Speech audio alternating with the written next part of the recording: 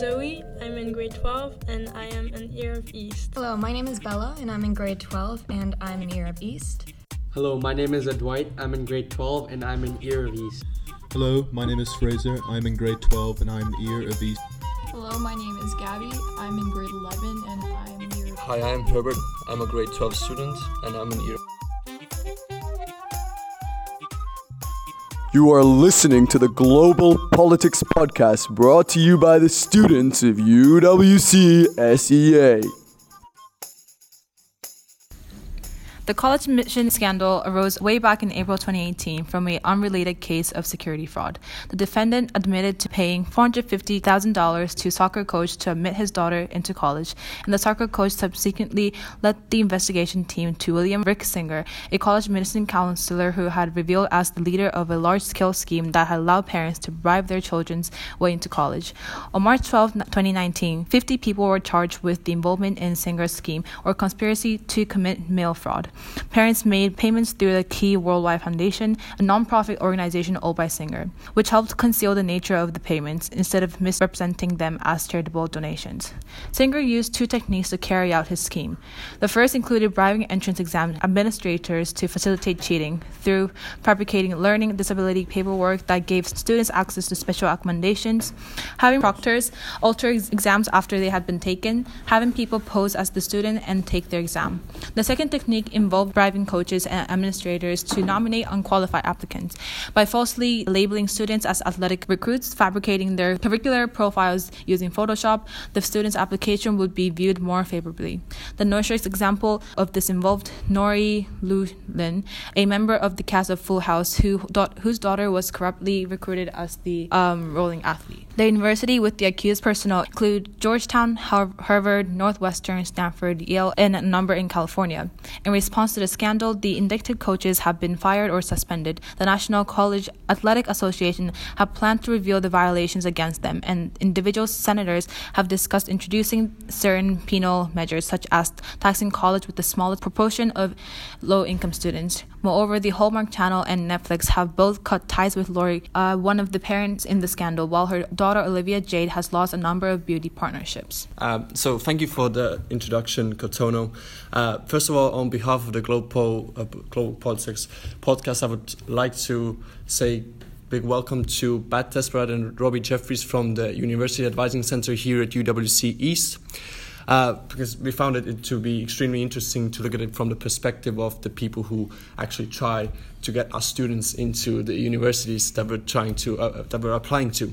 So maybe starting off, a little short introduction to what do you do daily, and how did you feel when you first heard about the scandal that broke out in March?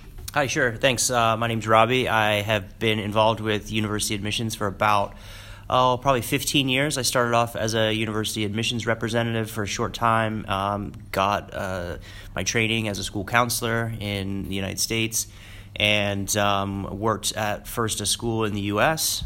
For several years as a specific college admissions guidance counselor, essentially, and then moved to Dubai, where I was there for several years, and I've been here at UWC for the past 5 years. And my name's Pat. I'm a university advisor here at UWC East. I've also been in the university advising game for the last 15 years, starting out in Canada for about 6 years. And then I moved to Doha, Qatar in the Middle East for 7 years, and I've been at UWC East for 2 years. Basically, what Robbie and I do is we like to think that we take the stress and anxiety out of this college admission process that I think is mired a lot of times in stress and anxiety because of the competitive and selective nature of it. And I think that lends itself into this story and how the people's perceptions and the media and the fact that people are aiming and competing for a thin slice of places at colleges and universities are just heightening the fraud and in many ways the corruption that goes on. And so I think what Robbie and I try and do, especially when students are in grades 10 and 11, is expand the scope of students' awareness that you don't need to get into the top colleges to be successful in life. And in many cases, it's not correlated that the ranking of your school will translate into how happy you are in later life. And obviously in this story, that's what a lot of these parents were thinking, that it's a prestige thing if my son or daughter gets into a highly selective, highly competitive, well-ranked university, and so I am going to pay a lot of money to make sure that that happens, and I'm really going to compromise my family values in order to do that. Yeah, I would agree with all of those things, Pat. I think one thing that really you have to know about is the structural issues that have brought this to a head, and certainly the stress and anxiety related to that, preying somewhat on some parents' fears of not getting into one of these schools and how that might affect their future. And again, I think Pat and I work relentlessly to try and expand people's idea of what a good school is. So people come in and say, I want to go to a good university. Okay, well, define that. What do you mean by good? If it's highly ranked, what's it ranked on? So really, again, thinking more broadly, and hopefully, in thinking about these families, they would have thought more broadly about where my child can be successful. I think some of the structural things you need to know about is that in the United States, the guidance counselor role that we play here at this school, we have about 50 students that we work with in each grade group, and that's a pretty average ratio for a university advisor at a school like ours. If you are in some public schools in the United States, the ratio could be upwards of 500 students to one counselor. Okay, so what happened was throughout the state's funding these public schools in the United States, they stopped paying money to support counseling staff. The easiest thing to cut first is the librarian and the counselor, right? So all of a sudden, these families were looking for support on how do I send my student to university. They couldn't really go to the guidance counselor because there's 500 students in line trying to get support on everything from graduation requirements to teen pregnancy to all the possible things that could happen in high school. So what emerged from that in the United States is a growing trend of hiring outside help. So they're going to hire this gentleman who's been indicted. They create these companies and they say, we will help you through the process of university admissions because you're not going to get any help from the school. And that was not only at the poorest of public schools, but also sort of that medium range of wealth gap in the sort of the middle tier of income level in the United States. Some of these students that are indicted or who are involved were at schools like ours where their ratio for their counselor was like 50-1. But these families then thought, well, we need to also pay for this additional help, and we're going to pay even bribes to get our sons or daughters into these schools. So I think one thing that makes it feel more egregious is that this straight bribery method of getting in and merely manipulating the system with like the sports aspect and the SAT aspect, I think really, because it's so in your face, it's such a direct bribe that it really has hit home in the United States, and the idea of a meritocracy in terms of who gets in and who doesn't.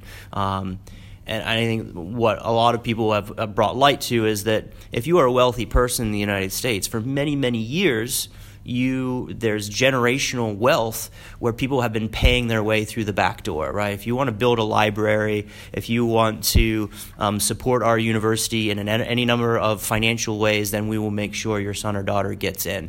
That's always been sort of the back door of entry. I think what this case brings it to be a little bit more egregious is the fact that it was so direct in terms of the bribery through essentially what is a side door into these top schools. So I think it's brought a lot of discussion in the United States about who gets in and why, and is this system set up to be a meritocracy, or is it really just about pay to play? I have a question for the counselors, which is, you've told us that you try to expand students' scope in terms of schools and look at different schools in the United States, but schools across the world that don't necessarily have that same level of prestige. But considering the scandal that we've seen now, do you actively maybe dissuade students from going for those big schools, knowing that this is such a huge deal in the U.S.? So I don't think we dissuade students from going to the big schools. I mean, we never say don't apply.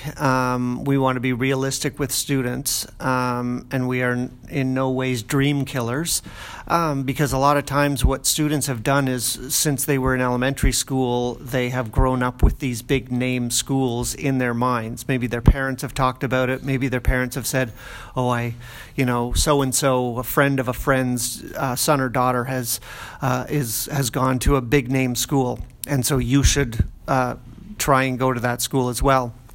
So when I talk to 9th graders and 10th graders and I say, have you ever thought about a university that you're going to go to? And they always say, probably a school that's in the top 10 ranked in the United States. What invariably happens is we show them characteristics of other schools, maybe smaller schools where the community feel is a little more tight than the school that they're looking at. Maybe the program that they're interested in is offered at another school in a very cool way. And so we expand their kind of repertoire of college, like the schools that they might be comfortable with. If a student is interested in going to an Ivy League school or a very selective competitive school and they feel that that school will fit them as a learner, I say go for it, it's great.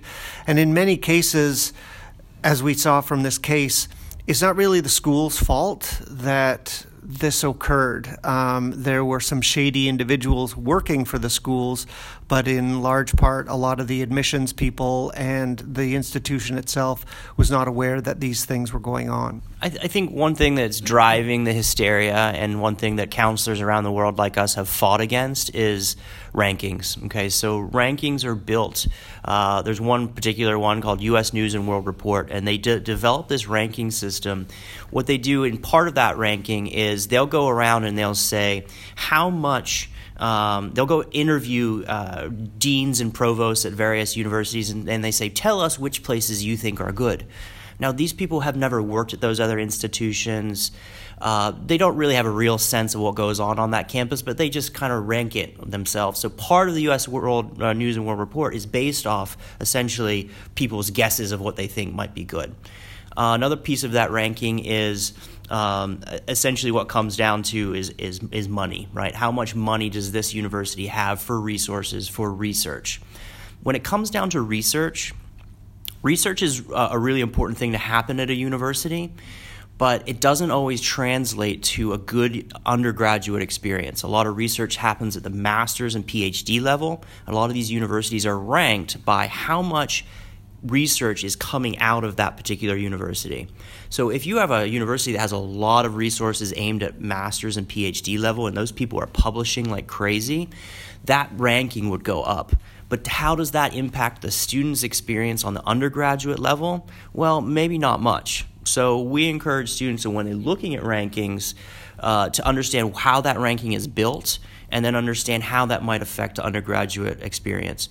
So a lot of times we have families who come in and say, we want something that's ranked in the top 50, and say, well, you have to look and see what's in that ranking and then understand, again, what that means as a student. There's been a big push from counselors around the world, again, to get rid of rankings, right? Like it's like telling us which hospital is the best. Is it the one that has the healthiest clients or the sickest, right? What university is ranked? And I tell students, build your own rankings. What's important for you? You put is it employability? Then you should put that at the top of your ranking. Is it community, or is it the cost of the education? Is it the diversity on campus? Make your own rankings and then make your decision based on those rankings. Don't let some stuffy guys in an office somewhere decide which is the best place for you. Really, choosing a university is like choosing. Why did you choose UWC? Right? You chose it because of the core values, the 16-to-1 student ratio. What are those things? What are the values that you want to see in the university that you're going to attend? So, I think a lot of the hysteria, again, built especially around this case, is have to go to this elite place because that's going to be my ticket to the future. And a lot of that's based on rankings, which are fundamentally false. So, kind of drawing back to the admissions scandal, Robbie, you mentioned something earlier about the side door and the back door, and actually, with the back door, that's the more common form of bribery, and it's very open that people do this, and we all know that people do this. But does that make it right? Basically, Gabby, what you're asking Pat and Robbie here is that, do you think it's justifiable for universities to accept students based on the financial contributions of their parents? Because if you some way think of it, is what is a purpose of a university, and then how do we keep a university effective and keep it running, is that universities need money. If a parent is able to contribute huge amounts, millions of dollars to the school, then to be honest, taking in one student doesn't seem like that bad of a trade-off and doesn't seem that blatantly false. But I think in the big scheme of things, it still connects to the way money shows privilege and is able to provide you with, I wouldn't say capacity, but opportunity to step into these institutions that thousands of other students want to step into. So what are your thoughts about that?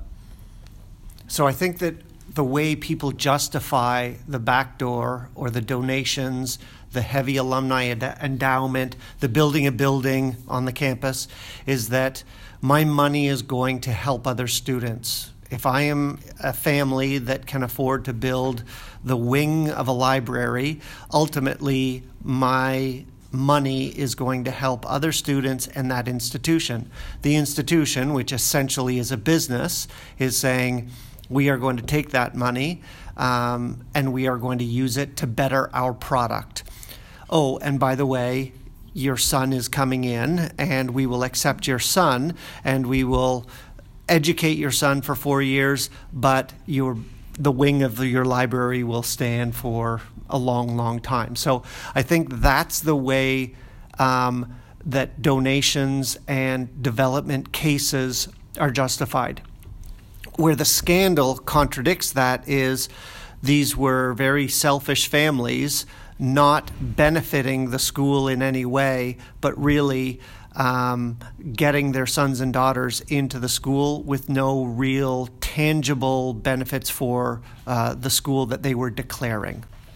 So, guys, what are your opinions about the scandal? How do you feel about it? Because as I see around this table, we have 5 people who have gone just through this admission process, and we have 2 craziers, Ella and Gabby, who are going through the process right now in selecting universities. So this is very actual for you. Some of us have already received our offers here, and I personally feel just extremely disgusted by the fact that this is just blatantly happening, like right in front of our eyes. And I'm pretty sure with all the times when these kinds of scandals come up, there's people speculate on how much it actually is latent. So we just probably saw a fracture of what's actually existing inside the university system, and the reality is much more grimmer and actually paints a much more stark picture about how much opportunity do we really have. So just from a personal standpoint, I'm extremely privileged in the sense that I had opportunity to come here, and I have this extremely wonderful resource. This is one of the things that I was most moved about, was that how much effort you have people putting in. You have people working basically in order to get you into university. Of course, you have steps you have to do yourself, but basically you have a person who's constantly keeping you at check to trying to get you into university. Something like that never existed back in Estonia. We didn't even have we didn't have a career or a university counselor.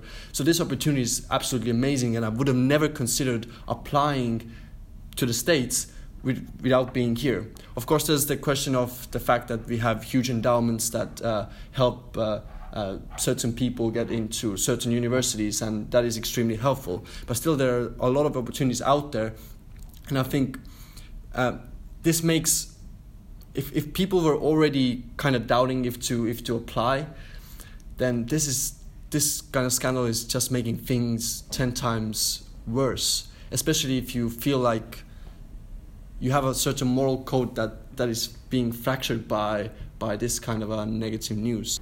I'm going to talk about a more specific part of the admissions process, and that's the SAT. And so the SAT is a form of standardized testing that you need to do to get into U.S. universities.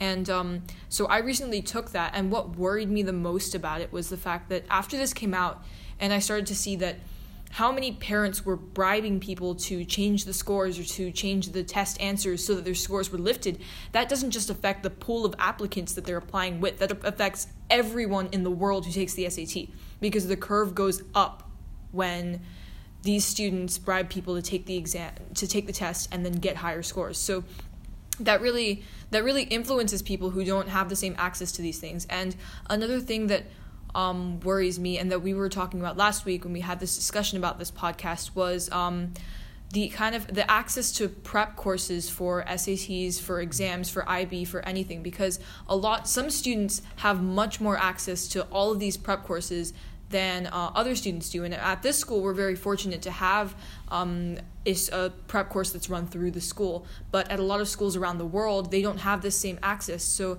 it disadvantages international students as well as students within the U.S. who their schools don't run SAT prep courses. So there's a huge kind of disparity in SAT scores. And that to me, that's what's most worrying, because colleges judge a lot out of this like four-digit score. And they take a lot out of that, and it may even be the determining factor in your application. For me, the example you gave of the SAT and how privileged people are able to use their wealth to prepare more for the SAT, that's just one example, I think, of, I guess, the legal sort of gray area surrounding how wealthy people all around the world, and I think to an extent this includes us in Singapore, being able to, having the privilege of going to a school like this and having the resources that we have to prepare for the college admissions process, whether that is something that is fair. Because on one hand, we can all definitively say that it's unfair, the kind of blatant bribery that occurs, but is something like how we're able to more easily go for these prep courses, how we have access to private counselors able to help us if we feel that our school counselors are not enough, if how we're able to easily start organizations in school, where someone in a public school in the US may not have those same opportunities. Does that really mask who you are as an applicant and sort of add this false veneer onto you? And is that really fair, that privilege, even if it does not directly alter who you are as an applicant, it allows you to embellish yourself in a way that probably isn't authentic because other people don't have access to that same opportunity? I think talking about opportunities like disparity, adding on to you too, I read an article about how that like US has like this ideal of American dream, like how everyone can achieve anything if there's an education. And I think this scandal like really reveals, especially to those like, you know, like hopeful students who are genuinely trying hard to achieve better, because it's a lot of people say how education leads to a better opportunity, to like a better, you know, to further your opportunities in the future to achieve whatever you want to do. And this like disparity between the upper class and I guess lower like working class just really represents how it like crushes like students' dream, kind of like not prove the fact that hard work leads to success at the end, which is like really like disappointing in my opinion. I also want to like shed some light on the disparity issue. Doesn't just go over college application cheating, but just in general how the whole college system works when it comes to quotas, and just the fact that colleges nowadays in the US are so much more expensive than they used to be. And I guess vaguely it does relate to the whole issue of capitalism in general and the kinds of advantages that it gives you, not just in college, but in terms of your career. And we're constantly like uncovering flaws in systems throughout the world. And if you guys as counselors have noticed any kind of pushback against that, or any developments over the years against not just the US, but general college admission issues across the world. Yeah, absolutely. I think if you're looking more broadly around the world, you know, even people in our office, Joan Liu has been an absolute champion in helping students around the world. You know, one of the ways that she has worked on access is finding counselors out there in the world that are working with high-achieving, low-income students from different countries. and getting them to our summer conference where we work with lots of universities, and all the counselors get together, and it provides a huge professional development opportunity for those counselors who wouldn't have access. So from Joan's perspective, she's saying, I can get more bang for my buck if I go and I educate those counselors who can reach out to students. So using the counselors as a catalyst for access and inclusion. I think it also kind of shapes around in different parts of the world. They have different measures of merit, right? And so, there are some countries in the world that would say, we're going to base all our decisions on your IB score and absolutely nothing else. And those with the best IB scores can get in. In the UK, for example, they say if you have this many points or this many A levels, then you can come to our university. So it's very much a meritocracy, and if you can get those grades and you're taking the same exam in A levels at the public school as you are at the private school, then you're providing a system where it's very clear cut in terms of who gets in and who doesn't. And is that fair? Well, if you're coming from a school that has very low resources, then no, that's not fair. But maybe we as an admissions people will say, well, we're going to dip for certain students. I think Bristol even advertises on their website, it says for certain students from certain counties or certain areas that have low income and lower thresholds, then we're going to dip and take those students. I think looking across the world, most places you'll find are going to be, they're trying to be merit-based, right? And saying, if you can get these scores, then you can go to higher education. I think in terms of access, it's hard. Education is expensive. And as Pat noted earlier, a lot of these places are operating as a business. And I think that's a challenge for international students around the world, is that, I might be the smartest kid in my school, but I might not have access to higher education because it's simply not affordable, or it's not available in my home country, or I want to look overseas for more opportunities. And there are a lot of universities around the world that will sponsor students to come to their universities. The U.S., for all of its negatives that we're just hearing about, and the way that they design their admission system is the fact that the U.S. is the most generous for low-income students around the world, and they're the most willing to provide scholarships to students, and so it works in both ways, right? Maybe that guy who donated the library, well, he's also donating money for scholarships to bring in those low-income students. So, again, the criticism for the U.S., they are probably the most generous country around the world for low-income, high-achieving students for internationally. I also think that you have to look at the philosophy of the higher education systems in the different countries. For example, countries like Australia, Canada, Netherlands, their philosophy is, we are going to give as many students as possible the shot at experiencing university. Once the kids are here, we're going to make it very tough for them to stay here, but really we're going to try and make it as accessible as possible for the most students possible. And so the level of competition and selectivity to get a spot into those schools might not be as tough as a lot of the schools in the United States, but the quality of education is excellent, and the students really have to work hard for their degrees. So what we do in our office, because we're so internationally focused, is we try to introduce students to the concept of applying to multiple countries so that they can actually take advantage of systems that are accessible to students. Yeah, I guess that goes along to the social fabric of the country as well, as in, say, Canada or Holland. They want to open the door to as many people as possible, and so their entry requirements might be much more reasonable, let's say 30 IB points. Recognizing that 30 IB points is probably much higher academic level than what the domestic students might be doing. It all has to do with access and, getting as many Canadians into the Canadian universities as possible. They might not all finish, and half of your dormitory might not be there in the second year, but they've all been given a shot, right? And I think that reflects a different viewpoint on what higher education should be or what it can be for a country in terms of developing its people. And so I think, a lot of students say, well, it only takes 30 points to get there. That means it's going to be easy. Well, that's absolutely not true. And we see students working very, very hard at those places, but it's a different. Not all of those students will finish. Whereas in the United States, you might, or even in the UK, you set the bar for entry very, very high. All of those students finish. No one drops out after the first year.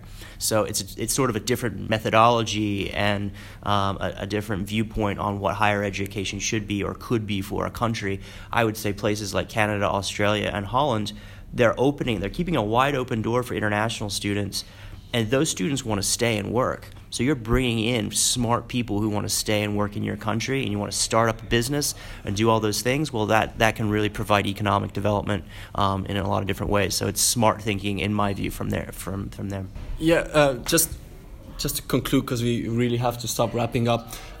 Just one point that I came to think of, and I think it's true also what Robbie said about even if you have these a little bit lower levels of acceptance, but lower barriers to entry, students still have to work. And even in these great universities that are known for academic hardship, if students are accepted based on the size of the wallet of their parents, doesn't mean they're going to succeed in the university simply because they still need to do the same work that people who on merit got in.